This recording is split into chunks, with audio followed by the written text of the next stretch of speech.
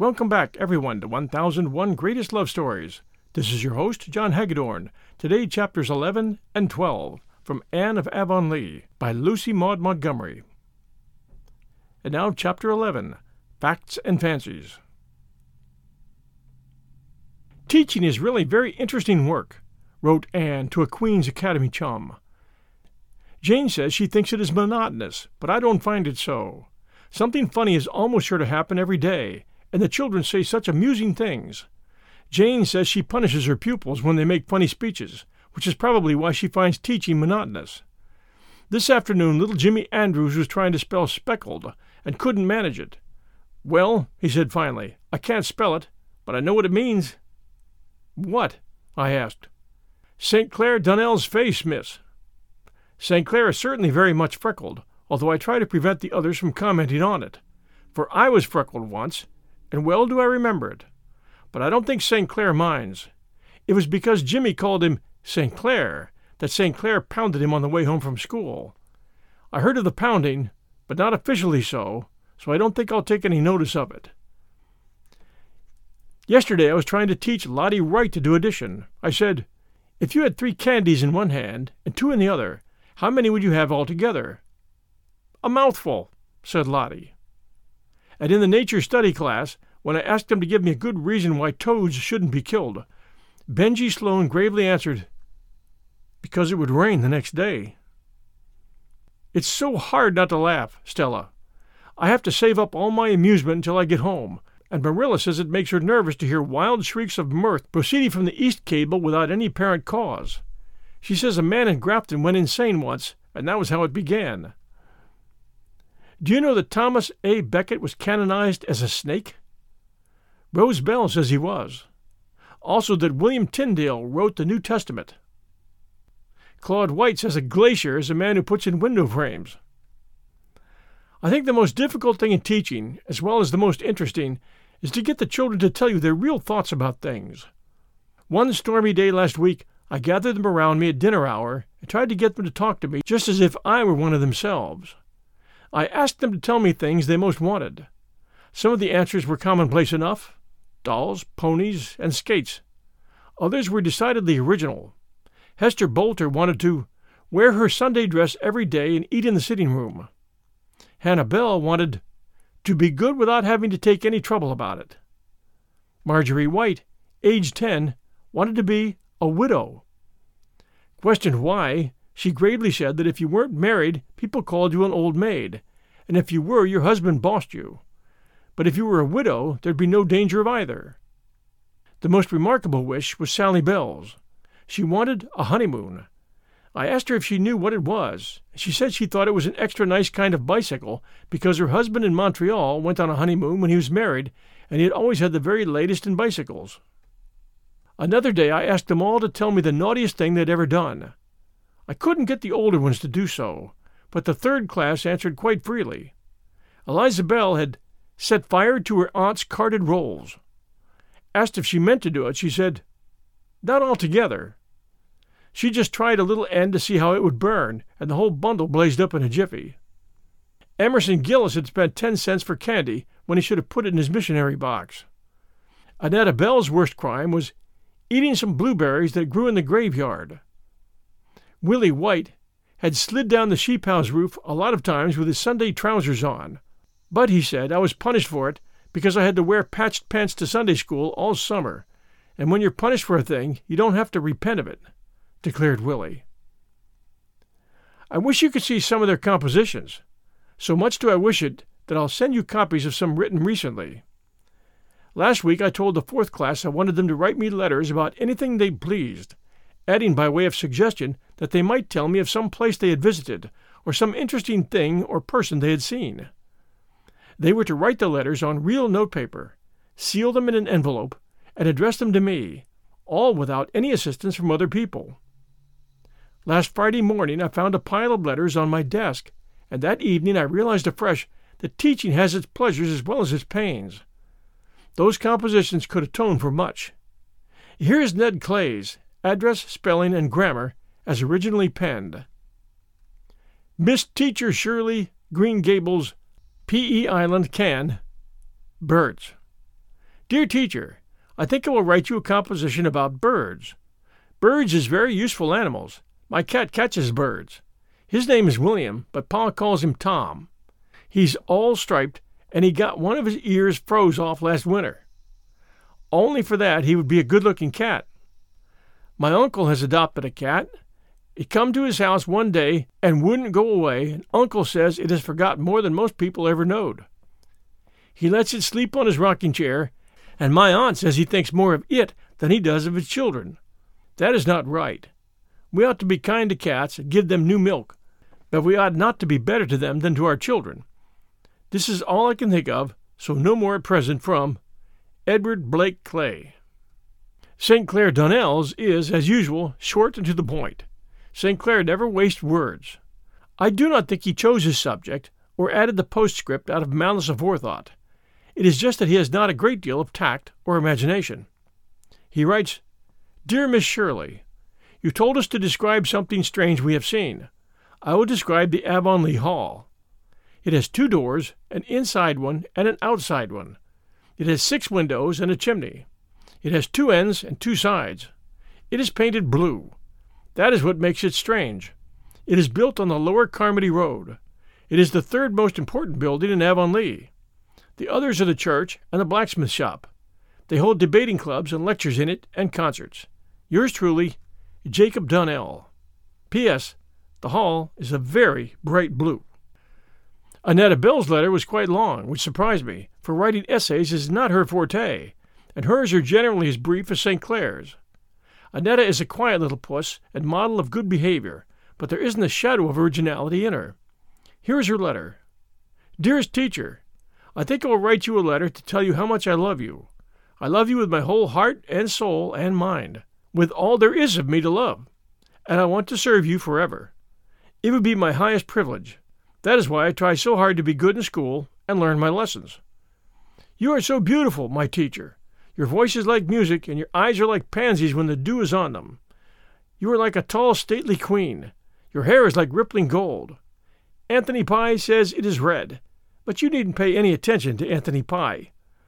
I've only known you for a few months, but I cannot realize that there was ever a time when I did not know you, when you had not come into my life to bless and hallow it. I will always look back to this year as the most wonderful in my life because it brought you to me. Besides, it's the year we moved to Avonlea from Newbridge. My love for you has made my life very rich, and it has kept me from much of harm and evil. I owe this all to you, my sweetest teacher. I shall never forget how sweet you looked the last time I saw you in that black dress with flowers in your hair. I shall see you like that forever, even when we are both old and gray. You will always be young and fair to me, dearest teacher. I am thinking of you all the time. In the morning, and at the noontide, and at twilight. I love you when you laugh and when you sigh, even when you look disdainful. I never saw you look cross, though. Anthony Pye says you always look so, but I don't wonder you look cross at him, for he deserves it. I love you in every dress. You seem more adorable in each new dress than the last. Dearest teacher, good night. The sun has set and the stars are shining. Stars that are as bright and beautiful as your eyes. I kiss your hands and face, my sweet. May God watch over you and protect you from all harm. Your affectionate pupil, Annetta Bell. This extraordinary letter puzzled me not a little. I knew Annetta couldn't have composed it any more than she could fly. When I went to school the next day, I took her for a walk down to the brook at recess and asked her to tell me the truth about the letter. Annetta cried and fessed up freely. She said she had never written a letter, and she didn't know how to, or what to say, but there was a bundle of love letters in her mother's top bureau drawer, which had been written to her by an old beau. It wasn't father, sobbed Annetta. It was someone who was studying for a minister, and so he could write lovely letters. But Ma didn't marry him after all. She said she couldn't make out what he was driving at half the time. But I thought the letters were sweet, and that I'd just copy things out of them here and there to write you. I put teacher where he put lady, and I put in something of my own when I could think of it, and I changed some words. I put dress in place of mood. I didn't know just what a mood was, but I supposed it was something to wear. I didn't suppose you'd know the difference. I don't see how you found out it wasn't all mine. You must be awful clever, teacher. I told Annette it was very wrong to copy another person's letter and pass it off as her own, but I'm afraid that all Annetta repented of was being found out. "And I do love you, teacher," she sobbed. "It was all true, even if the minister wrote it first. I do love you with all my heart." It's very difficult to scold anybody properly under such circumstances. Here is Barbara Shaw's letter. I can't reproduce the blots of the original.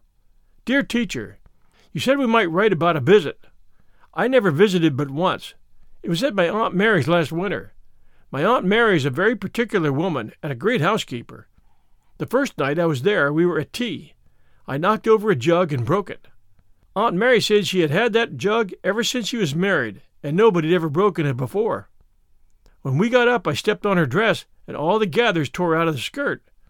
The next morning when I got up I hit the pitcher against the basin and cracked them both, and I upset a cup of tea on the tablecloth at breakfast.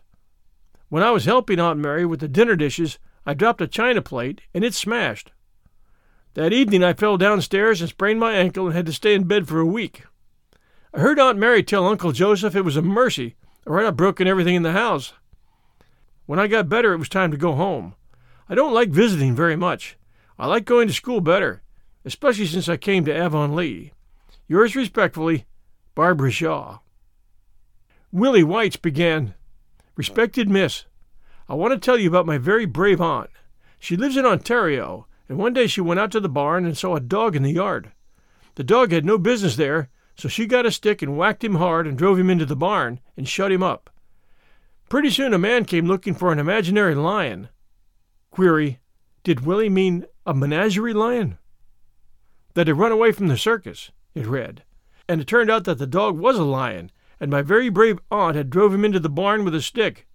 It was a wonder she was not ate up, but she was very brave. Emerson Gillis says if she thought it was a dog, she wasn't any braver than if it really was a dog. But Emerson is jealous because he hasn't got a brave aunt himself. I have kept the best for last. You laugh at me because I think Paul is a genius, but I'm sure his letter will convince you that he is a very uncommon child. Paul lives away down near the shore with his grandmother, and he has no playmates. No real playmates. You remember our school management professor told us that we must not have favorites among our pupils? But I can't help loving Paul Irvin the best of all mine. I don't think it does any harm, though, for everybody loves Paul, even Mrs. Lynde, who says she could never have believed she'd get so fond of a Yankee. The other boys in school like him, too. There is nothing weak or girlish about him, in spite of his dreams and fancies. He's very manly and can hold his own in all games. He fought St. Clair Donnell recently because St. Clair said the Union Jack was away ahead of the Stars and Stripes as a flag. The result was a drawn battle and a mutual agreement to respect each other's patriotism henceforth. St. Clair says he can hit the hardest, but Paul can hit the oftenest." Paul's letter. "My dear teacher, you told us that we might write you about some interesting people we knew. I think the most interesting people I know are my rock people, and I mean to tell you about them. I've never told anybody about them except Grandma and Father, but I would like to have you know about them because you understand such things. There are a great many people who do not understand things, so there is no use in telling them. My rock people live at the shore. I used to visit them almost every evening before the winter came. Now I can't go till spring, but they will be there, for people like that never change. That is the splendid thing about them. Nora was the first one of them I got acquainted with, and so I think I love her the best. She lives in Andrews Cove, and she has black hair and black eyes, and she knows all about the mermaids and the water kelpies. You ought to hear the stories she can tell. Then there are the twin sailors. They don't live anywhere. They sail all the time, but they often come ashore to talk to me. They are a pair of jolly tars, and they've seen everything in the world, and more than what is in the world. Do you know what happened to the youngest twin sailor once? He was sailing, and he sailed right into a moonglade. A moonglade is the track the full moon makes on the water when it is rising from the sea. You know, teacher. Well, the youngest twin sailor sailed along the moonglade until he came right up to the moon, and there was a little golden door in the moon, and he opened it and sailed right through. He had some wonderful adventures in the moon, but it would make this letter too long to tell them. Then there is the Golden Lady of the Cave. One day I found a big cave down on the shore and went away in, and after a while I found the Golden Lady. She has golden hair right down to her feet, and her dress is all glittering and glistening like gold that is alive. And she has a golden harp and plays on it all day long. You can hear the music any time along the shore if you listen carefully, but most people would think it was only the wind among the rocks. I've never told Nora about the Golden Lady. I was afraid it might hurt her feelings. It even hurt her feelings if I talked too long with the twin sailors. I always met the twin sailors at the Striped Rocks. The youngest twin sailor is very good-tempered, but the oldest twin sailor can look dreadfully fierce at times. I have my suspicions about that oldest twin. I believe he'd be a pirate if he dared. There's really something very mysterious about him. He swore once, and I told him if he ever did it again, he needn't come ashore to talk to me because I'd promised Grandmother I'd never associate with anybody that swore. He was pretty well scared, I can tell you, and he said that if I would forgive him, he would take me to the sunset. So the next evening, when I was sitting on the Striped Rocks, the oldest twin came sailing over the sea in an enchanted boat, and I got in her.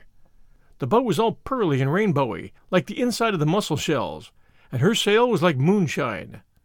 Well, we sailed right across to the sunset. Think of that, teacher. I've been in the sunset. And what do you suppose it is? The sunset is a land all flowers. We sailed into a great garden, and the clouds are beds of flowers. We sailed into a great harbor, all the color of gold, and I stepped right out of the boat on a big meadow all covered with buttercups as big as roses. I stayed there forever, so long. It seemed nearly a year, but the oldest twin said it was only a few minutes. You see, in the sunset land, the time is ever so much longer than it is here. Your loving pupil, Paul Irving. P.S. Of course, this letter isn't really true, teacher. We'll return with Chapter 12 right after these sponsor messages. And now Chapter 12, A Jonah Day. It really began the night before with a restless, wakeful vigil of grumbling toothache. When Anne arose in the dull, bitter winter morning, she felt that life was flat, stale, and unprofitable. She went to school in no angelic mood. Her cheek was swollen, and her face ached. The schoolroom was cold and smoky, for the fire refused to burn, and the children were huddled about it in shivering groups. Anne sent them to their seats with a sharper tone than she had ever used before. Anthony Pye strutted to his with his usual impertinent swagger, and she saw him whisper something to his seatmate and then glance at her with a grin. Never, so it seemed to Anne, had there been so many squeaky pencils as there were that morning. And when Barbara Shaw came up to the desk with a sum, she tripped over the coal scuttle with disastrous results. The coal rolled to every part of the room. Her slate was broken into fragments, and when she picked herself up, her face, stained with coal dust, sent the boys into roars of laughter. Anne turned from the second reader class which she was hearing. "Really, Barbara," she said icily, "if you cannot move without falling over something, you'd better remain in your seat. It is positively disgraceful for a girl of your age to be so awkward." Poor Barbara stumbled back to her desk, her tears combining with the coal dust to produce an effect truly grotesque. Never before had her beloved, sympathetic teacher spoken to her in such a tone or fashion, and Barbara was heartbroken.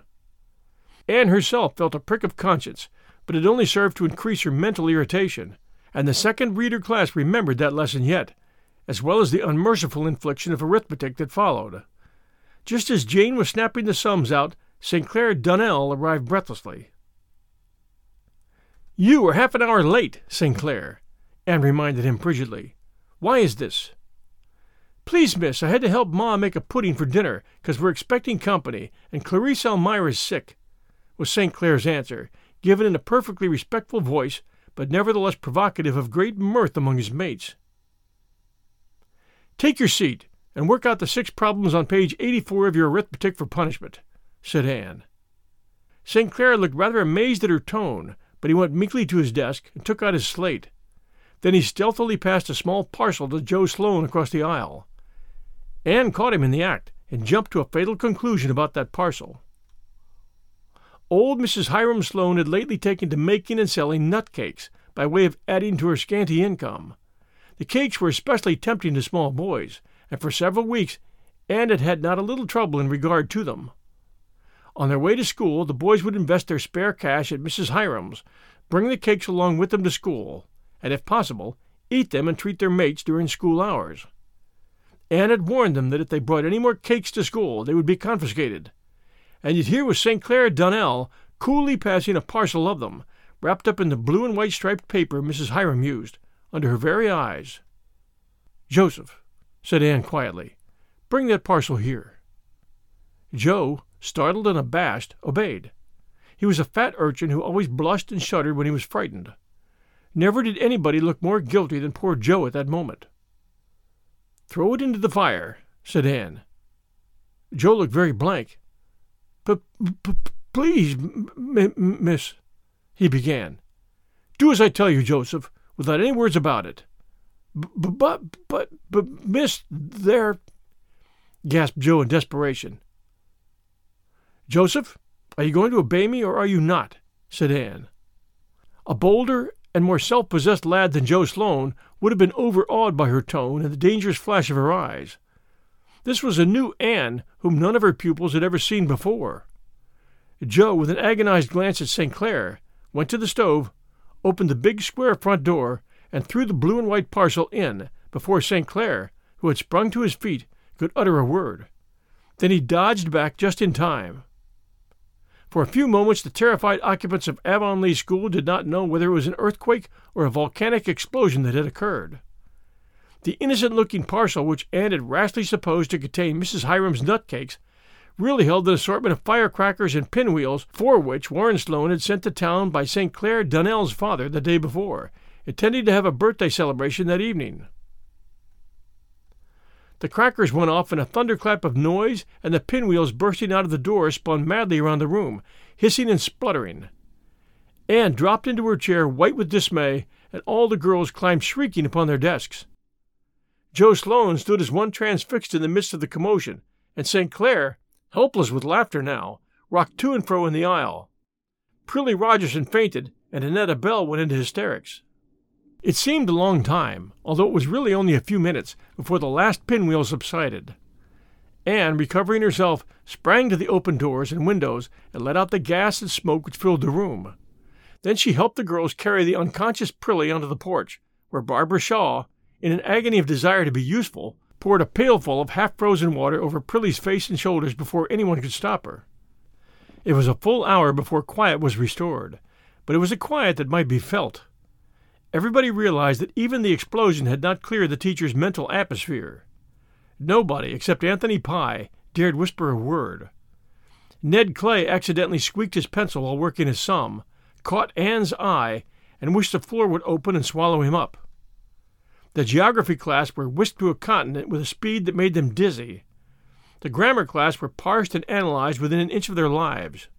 Chester Sloane, spelling odoriferous with 2 F's, was made to feel that he could never live down the disgrace of it, either in this world or that which is to come. Anne knew that she had made herself ridiculous, and that the incident would be laughed over that night at a score of tea-tables, but the knowledge only angered her further.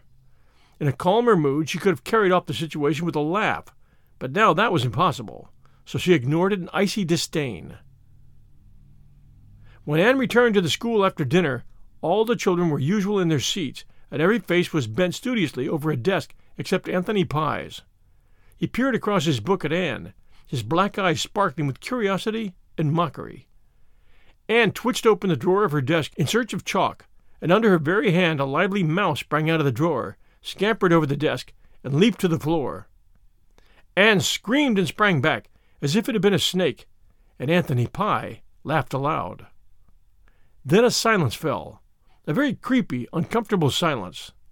Annetta Bell was of 2 minds whether to go into hysterics again or not, especially as she didn't know just where the mouse had gone.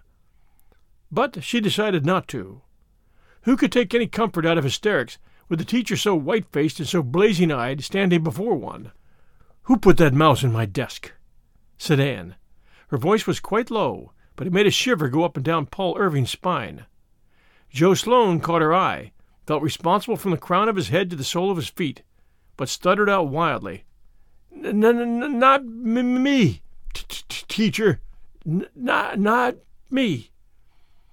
Anne paid no attention to the wretched Joseph. She looked at Anthony Pye, and Anthony Pye looked back unabashed and unashamed.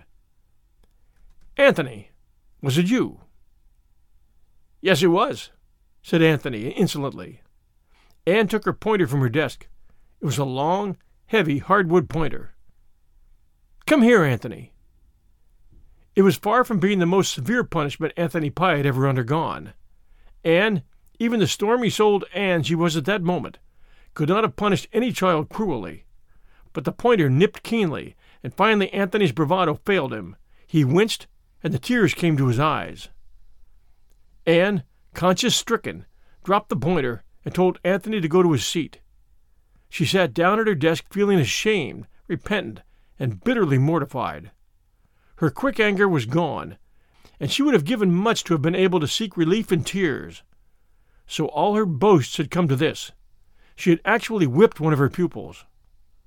How Jane would triumph, and how Mr. Harrison would chuckle. But worse than this, bitterest thought of all, she had lost her last chance of winning Anthony Pye. Never would he like her now. Anne, by what somebody has called a Herculean effort, kept back her tears until she got home that night. Then she shut herself in the East Gable room and wept all her shame and remorse and disappointment into her pillows. Wept so long that Marilla grew alarmed, invaded the room, and insisted on knowing what the trouble was. "The trouble is, I've got things the matter with my conscience," sobbed Anne. "Oh, this has been such a Jonah day, Marilla. I'm so ashamed of myself. I lost my temper and whipped Anthony Pye." "I'm glad to hear it," said Marilla with decision. "It's what you should have done long ago." "Oh, no, Marilla, and I don't see how I can ever look those children in the face again. I feel that I've humiliated myself to the very dust. You don't know how cross and hateful and horrid I was. I can't forget the expression in Paul Irving's eyes. He looked so surprised and disappointed. Oh, Marilla, I have tried so hard to be patient and to win Anthony's liking, and now it is all gone for nothing." Marilla passed her hard, work-worn hand over the girl's glossy, tumbled hair with a wonderful tenderness. When Anne's sobs grew quieter, she said, very gently for her, "You take things too much to heart, Anne. We all make mistakes, but people forget them, and Jonah days come to everybody. As for Anthony Pye, why need you care if he does dislike you? He is the only one." "I can't help it. I want everybody to love me, and it hurts me so when everybody doesn't. And Anthony never will now. Oh, I just made an idiot of myself today, Marilla. I'll tell you the whole story." Marilla listened to the whole story, and if she smiled at certain parts of it, Anne never knew. When the tale was ended, she said briskly, "Well, never mind. This day's done, and there's a new one coming tomorrow, with no mistakes in it yet, as you used to say yourself. Just come downstairs and have your supper. You'll see if a good cup of tea and those plum puffs I made today won't hearten you up." "Plum puffs won't minister to a mind diseased," said Anne disconsolately, but Marilla thought it a good sign that she had recovered sufficiently to adapt a quotation. The cheerful supper table, with the twins' bright faces and Marilla's matchless plum puffs, of which Davy ate 4, did hearten her up considerably after all. She had a good sleep that night and awakened in the morning to find herself and the world transformed. It had snowed softly and thickly all through the hours of darkness, and the beautiful whiteness, glittering in the frosty sunshine, looked like a mantle of charity cast over all the mistakes and humiliations of the past. "Every morn is a fresh beginning, every morn is the world made new," sang Anne as she dressed. Owing to the snow, she had to go around by the road to school, and she thought it was certainly an impish coincidence that Anthony Pye should come plowing along just as she left the Green Gables lane. She felt as guilty as if their positions were reversed, but to her unspeakable astonishment, Anthony not only lifted his cap, which he had never done before, but said easily, "Kind of bad walking, ain't it? Can't I take those books for you, teacher?" Anne surrendered her books and wondered if she could possibly be awake. Anthony walked on in silence to the school. But when Anne took her books, she smiled down at him. Not the stereotyped kind smile she had so persistently assumed for his benefit, but a sudden outflashing of good comradeship. Anthony smiled. No, if the truth must be told, Anthony grinned back. A grin is not generally supposed to be a respectful thing, yet Anne suddenly felt that if she had not yet won Anthony's liking, she had somehow or other won his respect. Mrs. Rachel Lynde came up the next Saturday and confirmed this. "Well, Anne, I guess you've won over Anthony Pye, that's what. He says he believes you are some good after all, even if you are a girl. Says that whipping you gave him was just as good as a man's." "I never expected to win him by whipping him," said Anne, a little mournfully, feeling that her ideals had played her false somewhere. "It doesn't seem right. I'm sure my theory of kindness can't be wrong."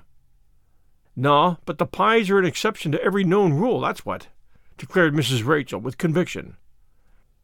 Mr. Harrison said, "I thought you'd come to it," when he heard it, and Jane rubbed it in rather unmercifully.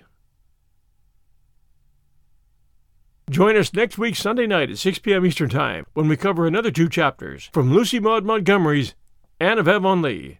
I hope you're enjoying the story. Send us a review if you can, especially you Apple listeners, and we'll be back soon.